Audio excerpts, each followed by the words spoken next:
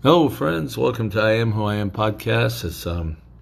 We're doing the second part of 1 Corinthians 7 about marriage and all of that concerning married people and the unmarried. And so we're finishing it up. I had a couple days off because I was in a coma for 2 days. I was out. So yesterday we did Revelation 7, and today we're doing verses 25 through 40. So it might not be too long. It's only 15, 16 verses here. So we're just going to jump right on in and get her going here. So here we go. Chapter 1 Corinthians 7, verse 25. Now about virgins, I have no command from the Lord, but I give a judgment as one who by the Lord's mercy is trustworthy. Because of the present crisis, I think it is good for a man to remain as he is. Are you married? Do not seek a divorce. Are you unmarried? Do not look for a wife. But if you do marry, you have not sinned. And if a virgin marries, she has not sinned. But those who marry will face many troubles in this life, and I want to spare you this. Now, he says something interesting here. Because of the present crisis. Now, I don't know what the present crisis was. Give me a second here. Hold on. Let's just go over to my other Bible. My eyesight is getting worse, so I have to pull out the super giant jumbo print Bible, and so I can see it.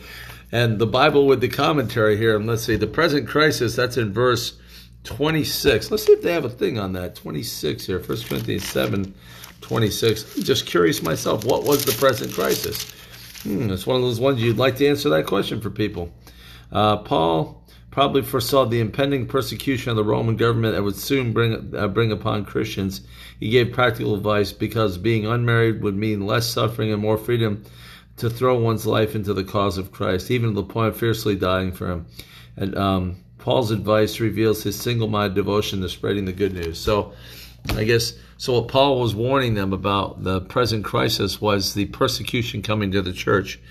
And as a single person, imagine you've got a wife, you've got children, and you have to see them suffer and die for the gospel. It would be much simpler, much easier if you were unmarried to suffer. And I'm not saying anything about married people not being able to suffer, but when it's just you alone. But because everybody asks the question, okay, if they come get me, that's one thing. But what if they take my child or my wife? And that's a hard thing, and that would be a hard thing for a guy to see his wife and child be executed. So Paul was warning them, look, man, things might get tight here, so you may want to consider things. Let's go through the whole thing real quick.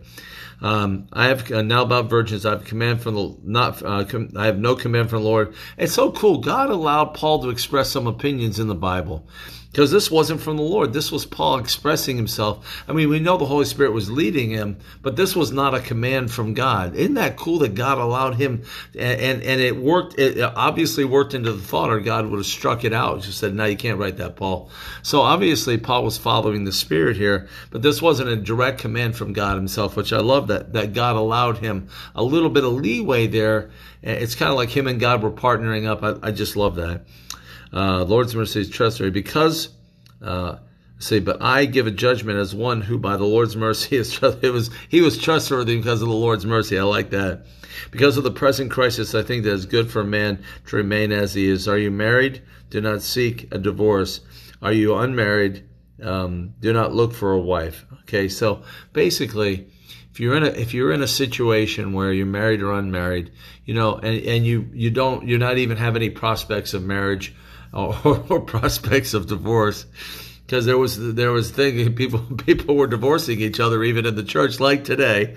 So Paul says, stay as you are, But again, but he makes the caveat, the next verse, verse 28 there. But he is the big B-U-T here. But if you do marry, you have not sinned. If a virgin marries, she has not sinned. But those who marry will face many troubles in this life, and I wanted to spare you this. Again, what would be one of the troubles? Watching your wife and child die for the gospel. That would be hard. And so he's saying, look, this isn't a matter of sin. This is a matter of choice. He says, I'm trying to give you the better choice. The better choice is to remain as you are, and not to move into a different area in the marriage realm in your life because of what the present crisis that was coming. It's cool that's all worked in that way. Verse 29, what I mean, brothers and sisters, is that time is short. Man, think about that. Time was short 2,000 years ago. How much shorter is it today? It's amazing. From now on, those who have wives should live as if they do not. Those who mourn as if they did not. Those who are happy as if they were not. Those who buy something as if it were not theirs to keep, those who use the things of this world as if not engrossed in them, for the world in its present form is passing away. I love he covers mourning, he covers happy, he covers everything here.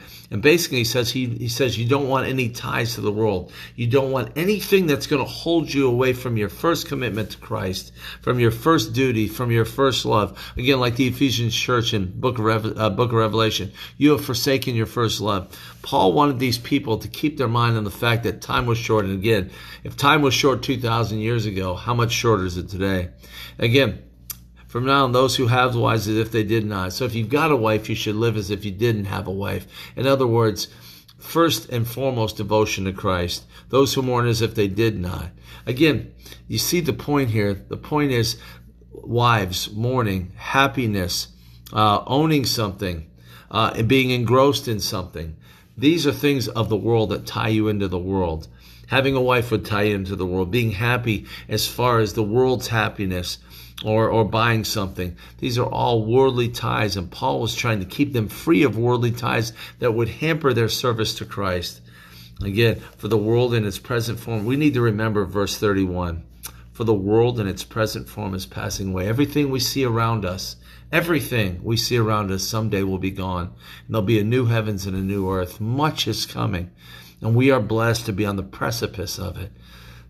We live in amazing times. We're all bummed out about COVID and all this stuff. Man, these are just distractions to what really is coming. What's really coming is what these words say, what the Bible says. And we're blessed to get a preview of what's coming. It's amazing what's happening right now in the world. I would like you to be free from concern.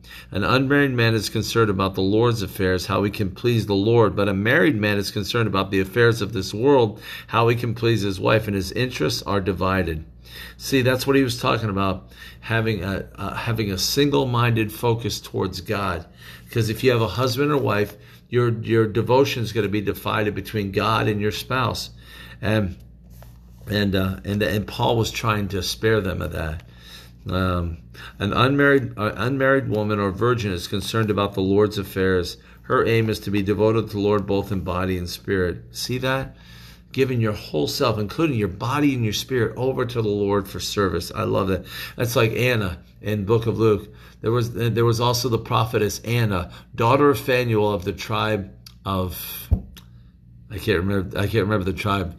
She was very old. I can't remember the tribe, but she was very old. She had lived with her husband for 7 years after her marriage, and then was a widow until she was 84. She never left the temple, but worshiped night and day, fasting and praying. I wish I remember her tribe. I can't. It's in early Luke. But this woman she became a prophetess. She was totally devoted to the kingdom. She stayed and lived at the temple. She fasted night and day, worshiping and fasting and praying. Total life given over to God. Now, that's not for all of us. All of us have been called to that. But she's the example. I was looking to Anna the prophetess, the daughter of Phanuel of the tribe of Asher. That's it. The Asher was the tribe. But, I mean, her thing about her life, she had a husband for 7 years, and then after he died, boom, she was just she was just a part of the kingdom. She just wanted to be about the Father's business. I can't wait to meet her. Amen. Her aim is to be both devoted to the Lord, both in body and spirit. That was Anna, the prophetess in Luke. But a married woman is concerned about the affairs of this world, how she can please her husband. Of course. Amen. I'm saying this for your own good, not to restrict you, but that you may live in a right way in undivided devotion to the Lord. The point is the Lord. Whether we live or die, we live for the Lord, we die for the Lord. It's all about the Lord. We should find a way to have undivided devotion to the Lord, if at all possible. Amen. If anyone is worried that he might not be acting honorably towards the virgin he's engaged to, And if his passions are too strong and he feels he ought to marry, he should do as he wants. He is not sinning. They should get married. So again, Paul keeps plowing the ground forward because he's backing the truck up and going, okay, this is what I really think you should do. But look, if you're, I think you should remain single. But if you feel like you're not acting in integrity towards this virgin, and you have a strong passion towards her, get married. You're not sinning. You should get married. And so Paul's giving a lot of leeway here. I love this. A lot of personal choice here. Paul wasn't trying to restrict. Paul wasn't passing a new law down from God. Paul was warning them, say, look, I know this marriage thing looks good and all of this stuff, but man, trouble's coming. We're living in a tough time, and I want you to be in undivided devotion to the Lord. Amen. But the man who has settled the matter in his own mind, who is under no compulsion, has control over his own will, and who has made up his mind not to marry the virgin, this man also does the right thing. So there are some people, like Paul himself. Paul's describing himself right there. But the man who has settled the matter in his own mind, that was Paul, who is under no compulsion but has control over his own will, that was definitely Paul, and who has made up his mind not to marry the virgin, that was Paul. He renounced marriage for the kingdom. This man also does the right thing. So then he who marries the virgin does right, but he who does not marry her does better. Another way, there were two different paths, but one path was a little higher than the other path. But neither path were sin, though, and that's the point here. Paul was saying, look, I'm not trying to restrict you, but man, this one path here, man, you can give a little bit more devotion towards the Lord. No divided attention. And if you have control of yourself, like Paul was talking, this Paul wasn't talking about himself here, but this perfectly describes the Apostle Paul. Amen. Verse 39, we're almost done. 11 minutes in. I told you this would probably be short because it was the thing. And I've been diatribing my butt off, so amen. A woman is bound to her husband as long as he lives. But if her husband dies, she is free to marry anyone she wishes, but he must belong to the Lord. In my judgment, she is happier if she stays as she is, and I think that I too have the Spirit of God. Paul was sarcastic. The super apostles, here it is at the very thing, and I think that I too have the Spirit of the Lord. Paul was a card, man. I struggle with Paul because Paul's such a strong personality, and I'm not that way.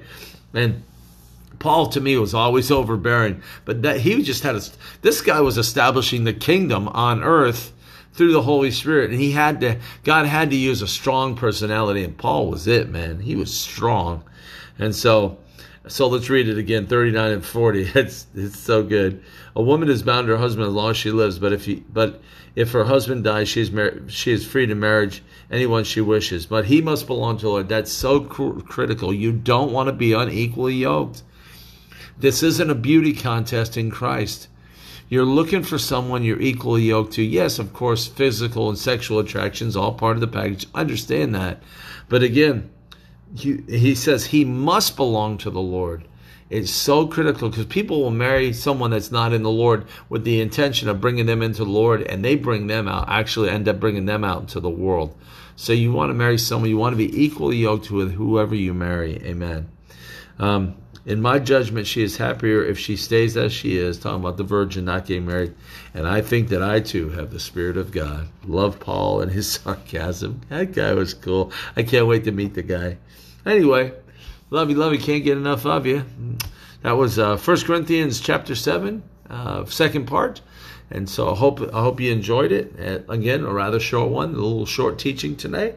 And tomorrow, let's see where we're going to be tomorrow. Give me a second here, and I will tell you. I got my little book over here. I keep a book with all the records of all this stuff. Let's see. 1 Corinthians. Tomorrow we'll be in Isaiah, and then 1 Thessalonians. If I end up doing something over the weekend, I'm going to start in Psalms.